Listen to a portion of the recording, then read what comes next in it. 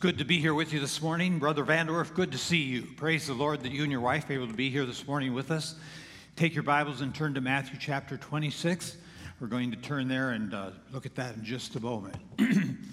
I have been working hard on a project that you actually have given to me, and that is the arranging of prophetic texts in chronological order. Just a bit of trivia I learned in the course of doing that. Did you know that there are 31,102 verses in the Bible? A little bit of trivia there for you this morning. 31,102 verses. So far, I have identified, cataloged, and arranged a little over 2,100 verses which have to do with the rapture, the tribulation, the millennial kingdom, and those things to come. So it is quite a project to find all those verses and then arrange them in a chronological way. But I've got a tentative document going, and I appreciate your prayers as I work on that it might be a blessing to many. It's really been a profitable experience for me, and I praise the Lord for the opportunity to do that. I'd like you to take your Bibles today and look at Matthew chapter 26, verse 26. But before we do that, let's just ask for the Lord's direction. Father in heaven, we thank you today that we have before us and in our hands the precious Word of God. And we thank you that we can study it and read it and find insights throughout your book of things to come and things past, to understand the significance of your plan over all the centuries, and to understand how you've developed things in the past and what you intend to do even in the future. And may that give us a sense of security in the midst of a world that is very insecure, that we might follow you faithfully and that we might be faithful in all that we do to serve you. So open our eyes through the leading and illumination of the Holy Spirit today. We pray in Jesus' name. Amen.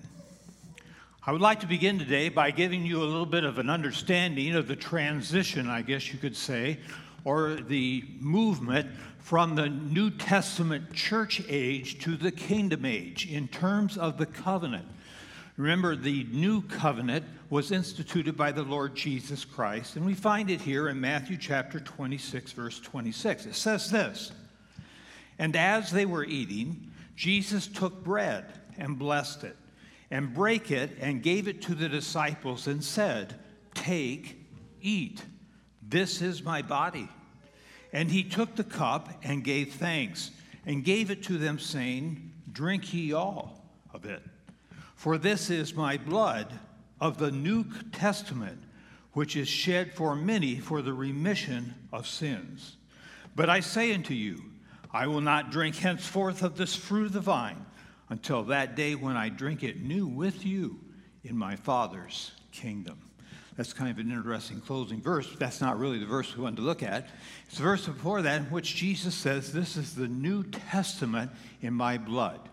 Now, the word there, translated testament, might just as well be translated covenant, as we have looked at the other covenants in the Bible in past times. And so here Jesus was instituting the new covenant of the church. Now, I'd like you to take your Bibles and turn to another text, 2 Corinthians chapter 3, verse 6. There we find another reference to this new covenant. 2 Corinthians chapter 3, verse 6. It says there, beginning in verse 4, "And such trust have we through Christ to Godward. Not that we are sufficient of ourselves to think anything as of ourselves, but our sufficiency is of God." Now notice verse 6, "Who also hath made us able ministers of the New Testament, not of the letter, but of the Spirit. For the letter killeth, but the Spirit giveth life." Again, we are ministers of the New Testament or New Covenant. So this covenant, which is the covenant that Jesus instituted at the Last Supper, and which went into effect at Pentecost, is a covenant offered to all men, that by faith in Jesus Christ, trusting in his shed blood on Calvary, they can know him as their personal Savior. And this covenant is active and in effect as we find later in Hebrews, because it speaks of Jesus as a testator who died and shed the blood, therefore putting the testament into effect. And we find here in verse 6 that we are considered able ministers of the New Testament, of this new covenant which has been instituted, which is the church covenant. So the church covenant is in effect right now. But the new covenant of Israel is something we still look forward to. Turn now back in your Old Testament to Jeremiah chapter 32. We're going to look at the new covenant now in relation to the kingdom, and try to understand a little bit as you read that how to distinguish between the two. That's our purpose here. And to kind of see the interrelation between the two as they're used in different contexts. Jeremiah chapter 32, verse 36. And now, therefore, thus saith the Lord, the God of Israel, concerning this city, the city being spoken of as Jerusalem, whereof ye say, it shall be delivered into the hand of the king of Babylon by the sword, and by famine, and by the pestilence. Behold, I will gather them out of all countries whither I have driven them in mine anger, and in my fury, and in great wrath, and I will bring them again unto this place, and I will cause them to dwell safely. Now, what's in view here is the Babylonian Empire conquering the southern kingdom in 586 BC. And Jesus, God is telling them ahead of time that they're going to be spread out, but he is going to bring them back in the future. Verse 38, and they shall be my people, and I will be their God. And I will give them one heart and one way, that they may fear me forever, for the good of them and of their children after them. And I will make an everlasting covenant with them, that I will not turn away from them to do them good, but I will put my fear in their hearts, that they shall not depart from me. Yea, I will rejoice over them to do them good, and I will plant them in this land assuredly with my whole heart and with my whole soul. For thus saith the Lord, like as I have brought them all this great evil upon this people, so will I bring upon them all the good that I have promised them. And fields shall be bought in this land, whereof ye say, it is desolate without man or beast. It is given into the hand of the Chaldeans. Men shall buy fields for money, and subscribe evidences and seal them, and take witnesses in the land of Benjamin, and in the places of Jerusalem, and in the cities of Judah, and in the cities of the mountains, and in the cities of the valley, and in the cities of the south, for I will cause their captivity to return, saith the Lord. Now, as you read about the covenant which God is going to make with Israel, you find along with it a lot of the various benefits and blessings that are in that covenant. That's why I read this extended portion. But let's look back, first of all, at verse 40. And I will make an everlasting covenant with them, that I will not turn away from them to do them good, but I will put my fear in their hearts, that they shall not depart from me. Now notice how this is phrased. It says, I will make an everlasting covenant with them. Who is them? This is a covenant that is made with a particular group of people. And when we look back in the context, back to verse 36, we find out that the them is the people that are carried away from Jerusalem and their children and their seed. So when you extend that, that's the Jewish people who occupy the capital of the nation, which is Jerusalem. And so he is speaking here, the them is Israel. It's the nation of Israel. And when you find the covenant, the new covenant in the Old Testament, the new covenant that's for the kingdom, you will almost always, I think I can say always, find that it's mentioned in terms of a covenant with them or a covenant for them. We have this little phrase here that gives us a clue. Now, the covenant that Jesus offered is a whosoever may come covenant. Whosoever may come by faith and receive Christ as Savior, and they will be saved. But this promise that's being made here is different. It requires that first new covenant in order to take place, but it is a different covenant, and this covenant is made with Israel and is yet future. And in this covenant, God will change their hearts, and he will keep his promises which he made in the Abrahamic covenant. Before we talk any more about that, though, let's look a little bit further. Now I want to take you to the New Testament. Turning your Bibles to Romans chapter 11. Romans chapter 11. Romans chapter 11 is an amazing chapter. It is the chapter, you may recall, of the branches being broken off and grafted on the trunk.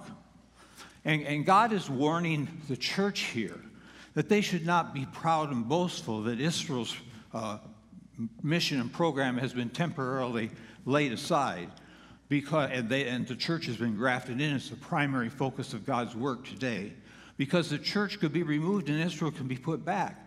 And in fact, that's going to happen. And so we want to look at verse 25. For I would not, brethren, that ye should be ignorant of this mystery, lest ye should be wise in your own conceits, that blindness in part is happened to Israel. That describes Israel in the time in which we live right now. Anyone will testify to you that works with the Jewish people that it's very difficult to win the Jewish people to the Lord. They are into their traditions and into their way of thinking, various sects of them in different directions. But the reason for that is that there is a kind of blinding. There's a blinding that has been imposed upon them as a judgment for their sin against the Lord. So that blindness in part has happened to Israel until the fullness of the Gentiles be come in. Now, the fullness of the Gentiles, the church, remember, we've discussed this before to help you keep it in front of your mind. The church started out primarily as Jews in the beginning. And as it grew rapidly, when it was open to Gentiles, or when it was declared to be open to Gentiles, as they spread and went into Samaria and other places, it finally became primarily a Gentile group. And today, by far, the majority of church people are Gentiles, which essentially means they're non-Jewish, okay? That includes basically everybody except the Jews. And so the fullness of the Gentiles here is when God has completed his work of bringing Gentiles in particular into the church. And when that is done, the rapture will remove them from the earth. So when the rapture comes, the fullness of the Gentiles is here. Then notice it says, verse 26, and so all Israel shall be saved. The blindness is going to be removed. It's until the fullness of the Gentiles be come in. Then all Israel shall be saved, as it is written, there shall come out of Zion the deliverer, and shall turn away ungodliness from Jacob. For this is my covenant unto them, when I shall take away their sins. This is a covenant unto them, a covenant unto the Israeli people, to the Jews. As concerning the gospel, they are enemies for your sakes, but as touching election, they are beloved for the Father's sake. For the gifts and calling of God are without repentance. For as ye in times past have not believed God, yet have now obtained mercy through their unbelief, even so have these also now not believed, that through your mercy they also may obtain mercy. And so God has a plan, and he is going to keep his promises with Israel through this new covenant that will be made with them. So remember, we had the covenant of Abraham, which was basically all positive promises to the people of Israel, a blessing that God was going to give them, a land, a nation, a name, and so forth. And then we had the law code, which also promised blessing, but it was conditional. If you obey, then I will bless you. And so there was a conflict, you remember, between the two that was resolved by Christ when he died on the cross. Because when he died on the cross, he paid the penalty of the law, which was death, for all men. So now the Jewish people, by turning to Christ, can fulfill the stipulation of the law, which demanded their death, and Christ had done that on their behalf. And they could be blessed according to the Abrahamic covenant. And the new covenant is, in fact, the blessing that God gives them to fulfill the Abrahamic covenant now that Christ has died in the first new covenant. So Romans 11 here says, "For this is my covenant, again, unto them, when I shall take away their sins." This is the new covenant with regard to Israel in the New Testament. Now, the new covenant is with Israel. The new covenant, kingdom covenant, we call it. It appears 13 times directly in the Old Testament and only 3, maybe 4 times in the New Testament. So let's look a little further. Let's go back to Jeremiah chapter 31.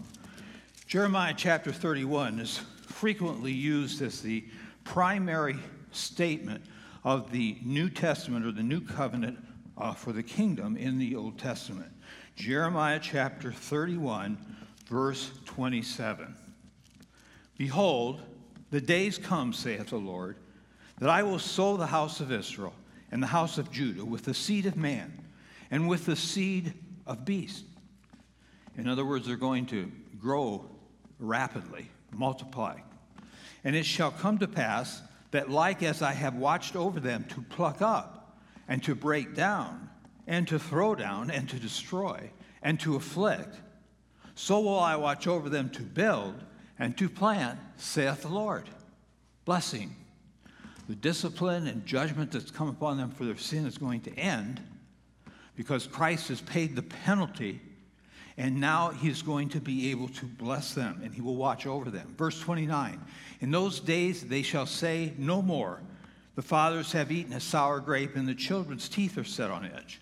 In other words, people were complaining that they were being punished unfairly for what their fathers had done. And of course, that's not true, and it's set forth later as we see God ultimately making all ways straight, because not everything is dealt with in this life. And some of those people who deserve judgment got judgment in the afterlife that hasn't yet developed in the eyes of people who are still left here on earth. So verse 30, "But every one shall die for his own iniquity. Every man that eateth a sour grape, his teeth shall be set on edge. Behold, the days come, saith the Lord, that I will make a new covenant with the house of Israel and with the house of Jacob." So this is a kingdom covenant. "Not according to the covenant that I made with their fathers in the day that I took them by the hand to bring them out of the land of Egypt, which my covenant they break, although I was an husband unto them, saith the Lord. But this shall be the covenant that I will make with the house of Israel. After those days, saith the Lord, I will put my law in their inward parts and write it in their hearts, and will be their God, and they shall be my people. And they shall teach no more every man his neighbor and every man his brother, saying, Know the Lord, for they shall all know me, from the least of them unto the greatest of them, saith the Lord. For I will forgive their iniquity, and I will remember their sin no more." The new kingdom covenant. Well, so now let's go back into the New Testament. Turn in your Bibles to Hebrews chapter 11. Hebrews chapter 11. I'm sorry, chapter 8. Hebrews chapter 8. Beginning in verse 1. "Now of the things which we have spoken, this is the sum. We have such an high priest who is set on the right hand of the throne of majesty in the heavens." Remember, he's the intercessor there for us. That's the emphasis of this time in which we live. "A minister of the sanctuary and of the true tabernacle, which the Lord pitched and not man. For every high priest is ordained to offer gifts and sacrifices, wherefore it is of necessity that this man have somewhat also to offer. For if he were on earth, he should not be a priest, seeing that there are priests that offer gifts according to the law, who serve unto the example and shadow of heavenly things. As Moses was admonished of God when he was about to make the tabernacle, for, See, saith he, that thou make all things according to the pattern showed thee in the mount. Now notice verse 6. But now hath he obtained a more excellent ministry, by how much also he is the mediator of a better covenant, which was established upon better promises. That is the new covenant for the church. You notice it doesn't say covenant with them. It says he is the mediator of a new covenant, which was established upon better promises. And as we read throughout Hebrews in the Scripture, the new covenant of the church was far superior to the covenant of the law, because it not only provided the power to live up to God's holiness through the shed blood of Jesus Christ in our lives. Jesus Christ paid the penalty that was required by the law, and so the new covenant of the church was much better. But let's go further, watch. For if that first covenant had been faultless, then should no place have been sought for the second. For finding fault with them, he saith, this is quoting Jeremiah, behold, the days come, saith the Lord, when I will make a new covenant with the house of Israel and with the house of Judah, not according to the covenant that I made with their fathers in the day when I took them by the hand and led them out of the land of Egypt, because they continued not in my covenant, and I regarded them not, saith the Lord. For this is the covenant that I will make with the house of Israel after those days, saith the Lord. I will put my laws into their mind and write them in their hearts, and I will be to them a God, and they shall be to me a people. And they shall not teach every man his neighbor and every man his brother, saying, Know the Lord, for all shall know me, from the least to the greatest. Is this sounding familiar? We hear an echo here. Does this sound like the verse we just read in Jeremiah chapter 31? It's a quote. It's applying. For I will be merciful to their unrighteousness and their sins and their iniquities, and I will remember no more. In that, he saith, a new covenant he hath made the first old. Now that which decayeth and waxeth old is ready to vanish away. What covenant is this? It's the kingdom covenant. You notice in verse 8, I will make a new covenant with the house of Israel and with the house of Judah. And so we have in verse 6 the new covenant of the church, which had to happen before the new covenant for the kingdom could happen, because the demand of the law had to be satisfied for them before the new covenant of the kingdom could happen. And then we have in the next verses the new covenant of the kingdom. Well, let's turn the page a little bit further. Chapter 10. Look at chapter 10 with me. Well, let's look at chapter, I skipped one. Chapter 9, verse 11. But Christ being come and high priest of good things to come by a greater and more perfect tabernacle, not made with hands, that is to say, not with this building, neither by the blood of goats and calves, but by his own blood, he entered in once into the holy place, having obtained eternal redemption for us. For if the blood of bulls and of goats and the ashes of an heifer sprinkling the unclean sanctifieth to the purifying of the flesh. Now, I can hardly read that verse without going over. That verse is talking about the purpose of sacrifices in the Old Testament and in the millennial kingdom. The cleansing of the flesh, the purifying of the flesh. It didn't purify the soul or the conscience, but it purified the flesh so a man could approach the Shekinah glory, the glory of God, that would be present in the temple in the Old Testament and in the millennium. So it had a value in a sense. If the blood of bulls and of goats and ashes of an heifer sprinkling the unclean sanctified to the purifying of the flesh, how much more shall the blood of Christ, who through the eternal Spirit offered himself without spot to God, purge your conscience from dead works to serve the living God? In other words, these animal sacrifices allowed you to approach God one particular day, and then the next time you went, you had to do another sacrifice, and the next time, and all it was doing was purifying your flesh, purifying you so you could approach a holy God in worship.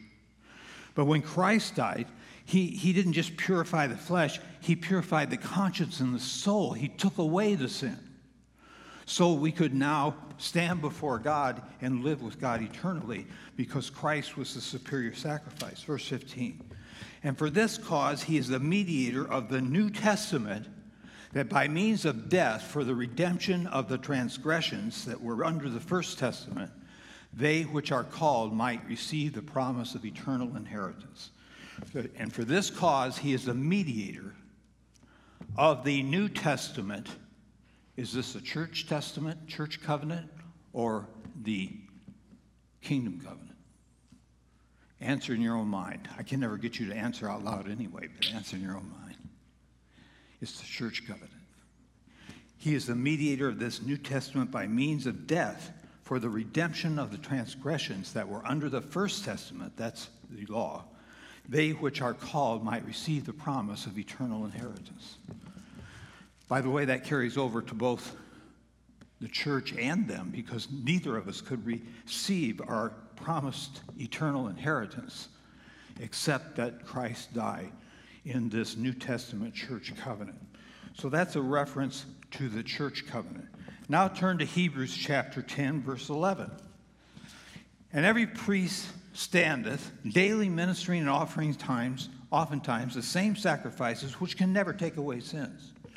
But this man, after he had offered one sacrifice for sins forever, sat down on the right hand of God.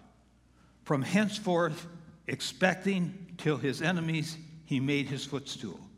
For by one offering he hath perfected forever them that are sanctified.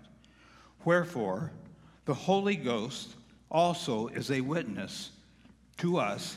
For after that he had said before, This is the covenant that I will make with them after those days, saith the Lord. I will put my law in their hearts, in their minds will I write them, and their sins and iniquities will I remember no more. Now where remission is, there is no more offering for sin. Is this the new covenant of the church or the new covenant of the kingdom? What's the giveaway words there?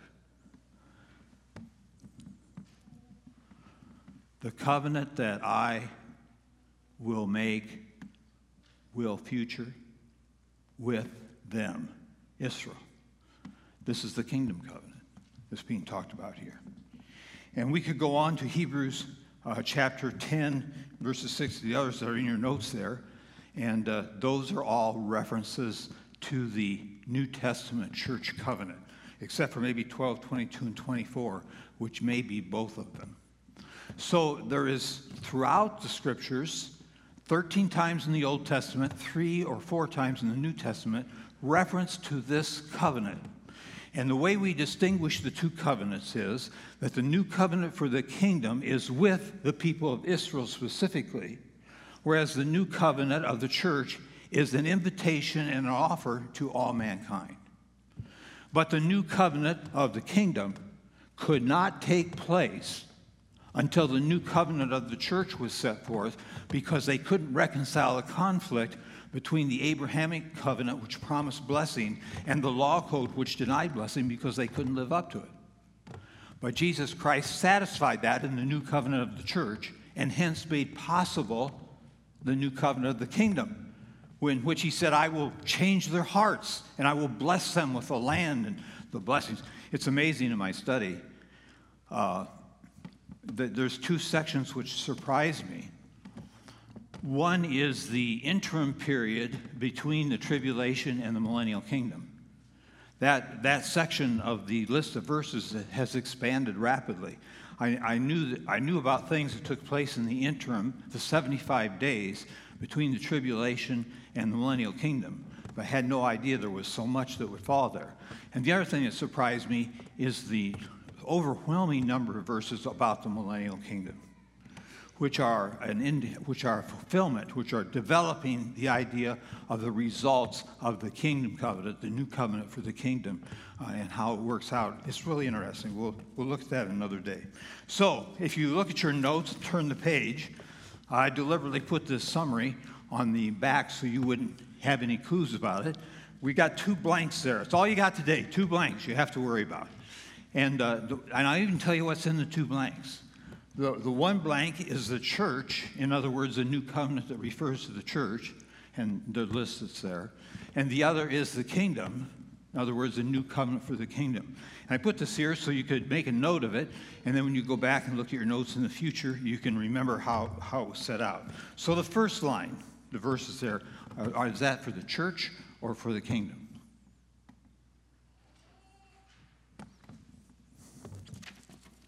It's the church, of course, you know that, because it's the, number 1 is the covenant that Christ instituted, the Lord's Supper. So the first one is the church, and the second is the kingdom. second is the kingdom. Now, we want to move back to kind of the way we were proceeding before in terms of the different dispensations and covenants. And we're going to look at the kingdom now and some of the things that are unique and identify the kingdom. And as we do that, across the top of the screen are several verses which we have just looked up, many of which are the words of the new covenant for the kingdom as they appear in Scripture. And we want to remember now, as we talk about this, that one of the major descriptions of this period of time is found actually in the New Testament in Revelation chapter 20. I'd like you to turn there. Revelation chapter 20. And here is an outline of the circumstances with regard to the millennial kingdom. Chapter 20, verse 1. And I saw an angel come down from heaven, having the key of the bottomless pit, and a great chain in his hand. And he laid hold on the dragon, the old serpent, which is the devil and Satan, and bound him 1,000 years, and cast him into the bottomless pit, and shut him up, and set a seal upon him, that he should not deceive the nations no more, till the 1,000 years should be fulfilled. And after that, he must be loose for a little season. So Satan is out of the picture in the millennial kingdom. And all his demon hordes are, when he's out, I mean, his whole group is out. So we have no presence of the devil or of those who are his evil angels in the millennial kingdom. Verse 4, and I saw thrones, and they sat upon them, and judgment was given unto them. And I saw the souls of them that were beheaded for the witness of Jesus and for the word of God, and which had not worshipped the image, had not worshipped the beast, neither his image, neither had received his mark upon their foreheads or in their hands, and they lived and reigned with Christ 1,000 years. So this is the tribulation martyrs, individuals who have been killed for their witness of Jesus during the 7-year tribulation period which just preceded this. This, in fact, is part of the interim period. But the rest of the dead lived not again until the 1,000 years were finished. This is the first resurrection. Blessed and holy is he that hath part in the first resurrection. On such the second death hath no power, but they shall be priests of God and of Christ, and shall reign with him 1,000 years. So all those who were resurrected at the rapture, and all those that were resurrected after the tribulation, which is the Old Testament saints, will serve with Christ, reigning for 1,000 years. Verse 7, and when the 1,000 years is expired, Satan will be loosed out of his prison, and shall go out to deceive the nations which are in the four quarters of the earth, Gog and Magog too. The two's not there, is it? Everybody gets confused. There are two Gogs and Magogs. One is at the midpoint of the tribulation. The other is at the end of the millennium, totally different battles at different times. But in both cases, the enemy converges upon Jerusalem. Okay, that's the thing that makes it confusing. Okay, so Gog and Magog, to gather them together to battle, the number of whom is as the sand of the sea. This is tremendous. We started out a millennial kingdom that's made up of all saved people, and now we have multitudes who turn on God. And the devil that deceived them was cast into the lake of fire and brimstone, where the beast and the false prophet are, and shall be tormented day and night forever and ever. And I saw a great white throne. And then we come to the destruction of the heavens and the earth and new heavens and so forth. But this is the millennial kingdom. Notice, it wasn't until John wrote this in AD 95 that Bible students knew that this period of the kingdom was going to be 1,000 years. It was to be 1,000 years. It says it 6 times in this descriptive passage of the millennial kingdom. Well, let's go back here. So number 1, it focuses on the nation of Israel, the new covenant for the kingdom. Israel's blessings promised in the Abrahamic covenant will be fulfilled, and they will become the leaders of the world, and all the Gentiles will look to them for leadership and direction. Man's responsibility was to be the people of God. It says in Jeremiah 31:33, but this shall be the covenant that I will make with the house of Israel. After those days, saith the Lord, I will put my law in their inward parts and write it in their hearts, and will be their God, and they shall be my people. The responsibility during that period of time is to be faithful as God's people. Well, what is man's failure? Well, by the end of the 1,000 years, many of those who've been born, a large number, have rebelled against God, and they failed to be the people of God. In Revelation chapter 20, we just read about Gog and Magog. At the end, Gog and Magog surround the camp of the beloved and are about to descend on them when Christ rains fire and brimstone, just totally annihilates and destroys them in one fell swoop. By the way, it's quite different than Armageddon. Okay, and then there's God's judgment, the second Gog and Magog. This is a dispensation of the kingdom.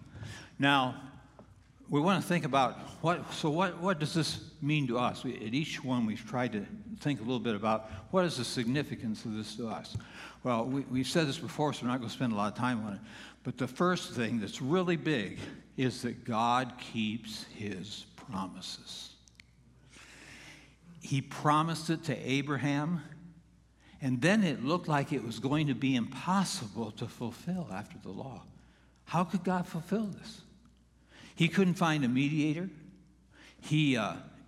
Man wasn't qualified to receive forgiveness. And so he sent his own son. Remember, Isaiah is full of this. His only resort was to do it himself. So he sent his own son to die on the cross. And that made it possible for him to keep his promises. Now, we look back and we see that all worked out beautifully in history, don't we? But when they were back there looking at it, it looked like an impossible situation. It looked like there was no escaping God's judgment, that it was all over. But those who read their Bibles, those who read the Abrahamic covenant and understood it, knew that there had to be a future. There had to be a fulfillment. Somehow, God would bring it to pass. He keeps his promises. Secondly, man is not a sinner because of his circumstances, but rather because of his sinful heart. We want to blame our boss, our wife, our husband, our neighborhood, some event that took place in our life for misbehaving, for sinning. But the heart of our sin is our own hearts. It's not the circumstances. This is demonstrated. I want you to see this in your Bibles. It's in your notes, but I want you to turn where you can see it in your Bibles. Maybe you want to even underline it in your Bibles. I think this is a very important verse. Buried in the book of Isaiah, chapter 26. Isaiah 26, turn there, verse 10.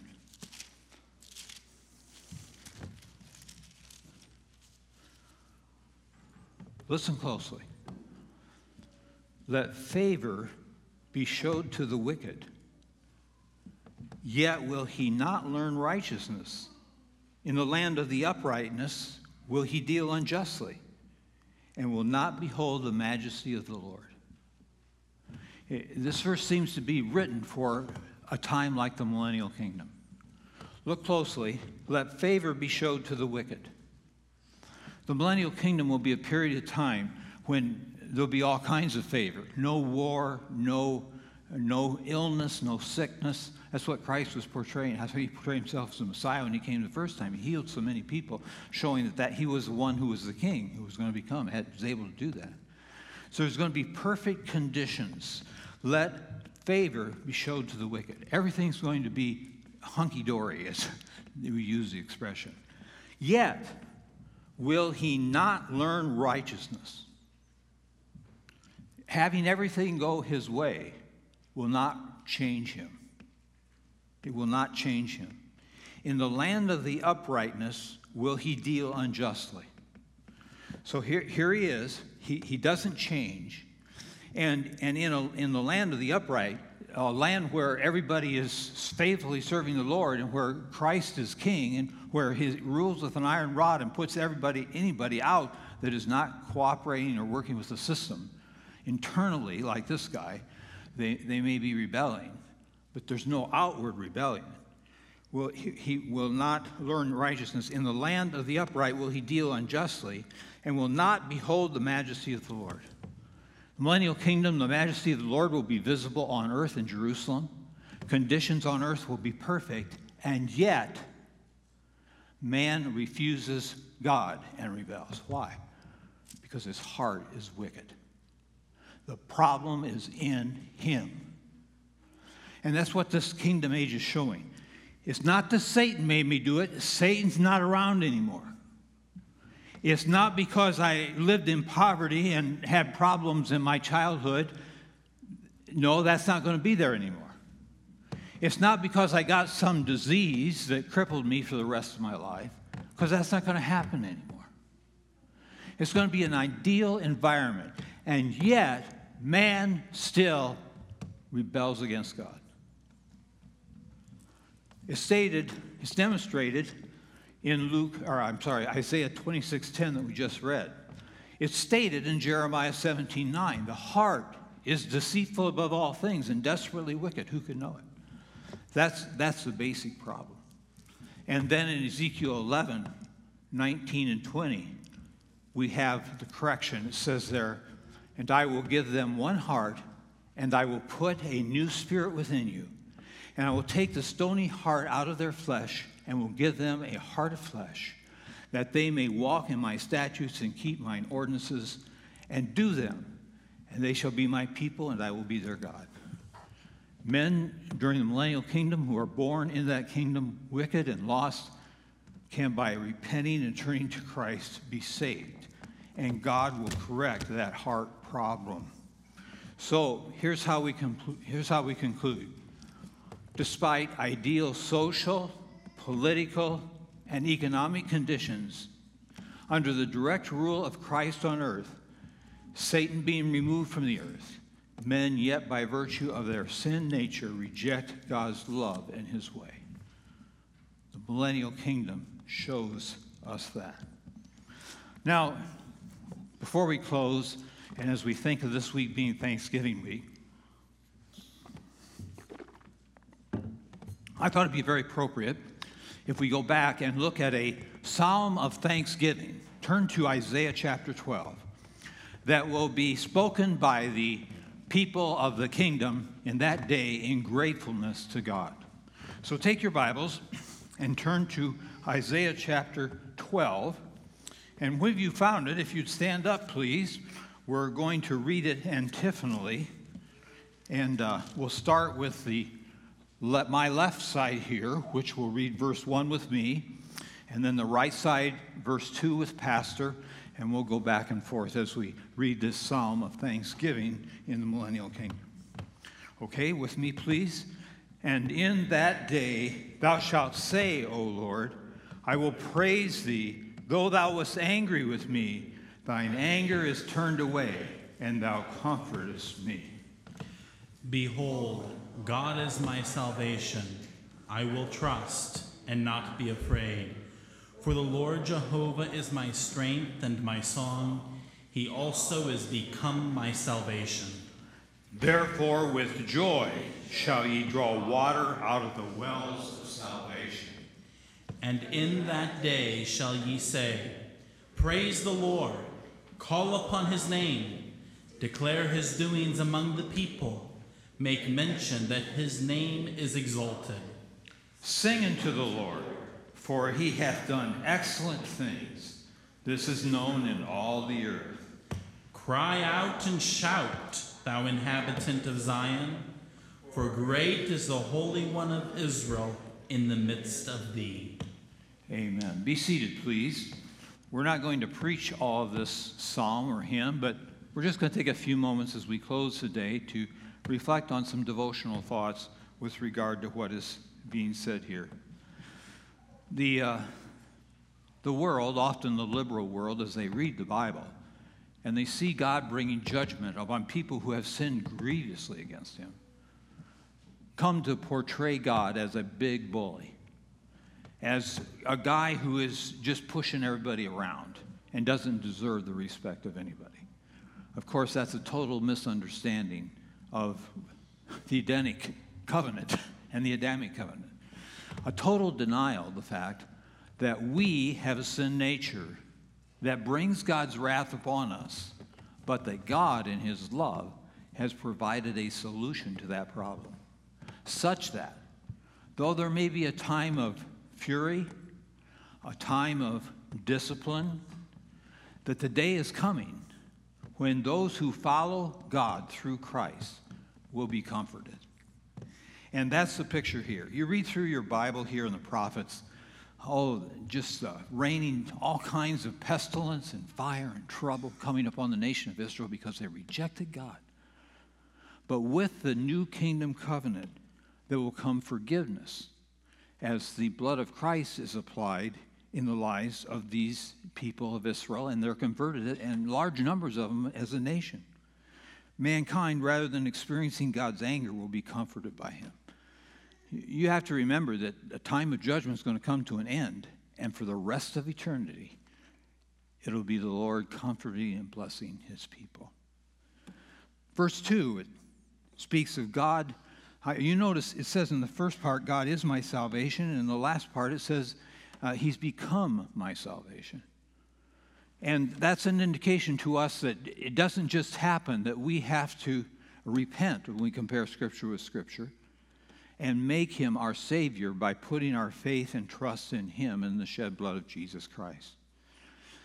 These words here that are used are very significant. God is El, he's powerful.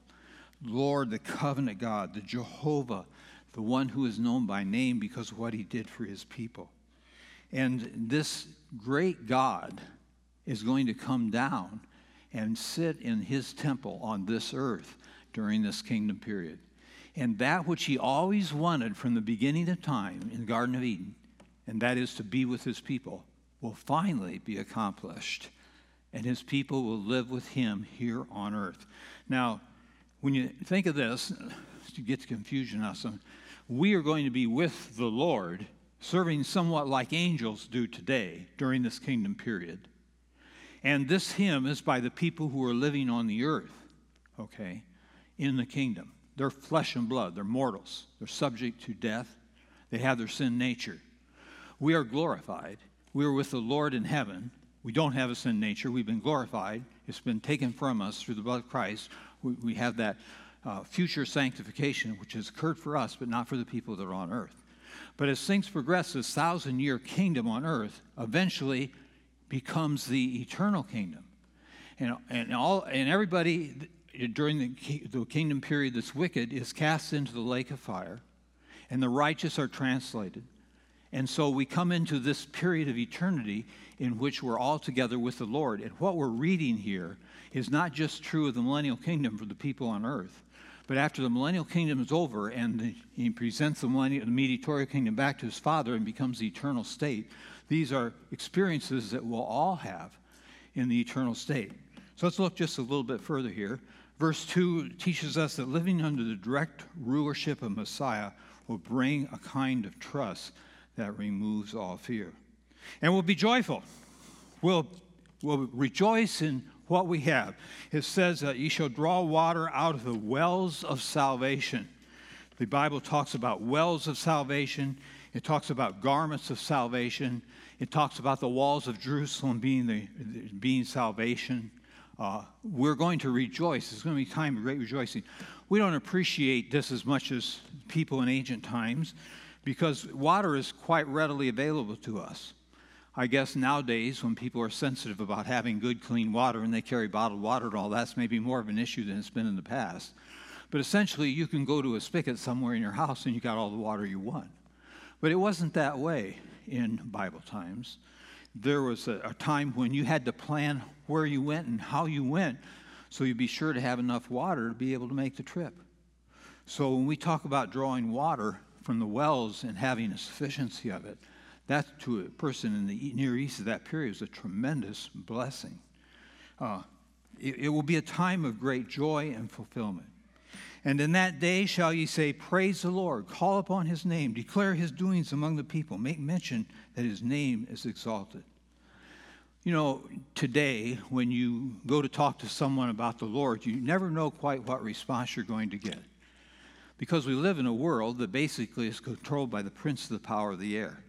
So there is a standoffishness, there's a resistance to the idea of speaking to somebody about the Lord Jesus Christ. But in this time, in that day, you can praise the Lord, you can call upon his name, you can declare his doings among the people, you can make sure it's what I've described here. It will be a time of open, free speech, extolling Messiah. So people, rather than rejecting you or trying to keep you at arm's length because you're talking to them about the things of the Lord, will welcome it. And they'll rejoice in knowing that you know the Lord and love him and what he's done in your life.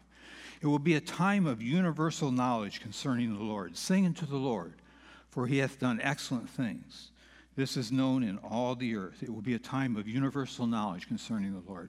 I talked to an individual in the last couple of weeks who was a little bit older than I am, as a matter of fact, and he was not saved, and I was trying to share the gospel with him by going through how we got into this, God created us, going through the covenants and the dispensations to kind of give the background for Christ's death on the cross. But I ran aground pretty quick because he had no idea what the Tower of Babel was. He had no idea about the great flood of Noah. He had never had enough Sunday school or church involvement to even know those simplest concepts. But in this time, everybody will know about the things of the Lord. The Lord will be present on the earth among his people. Cry out and shout, thou inhabitant of Zion, for great is the Holy One of Israel in the midst of thee. So as we close, I just want to wrap up our entire study of the dispensations by looking at a few thoughts here. Each dispensation or stewardship demonstrates in a new way man's lost condition and need of the sacrificial work of Christ. Or, I call them God's 7 great pedagogical lessons of the ages. Now, if you want to follow along, you look in your outline on page 2, the second page.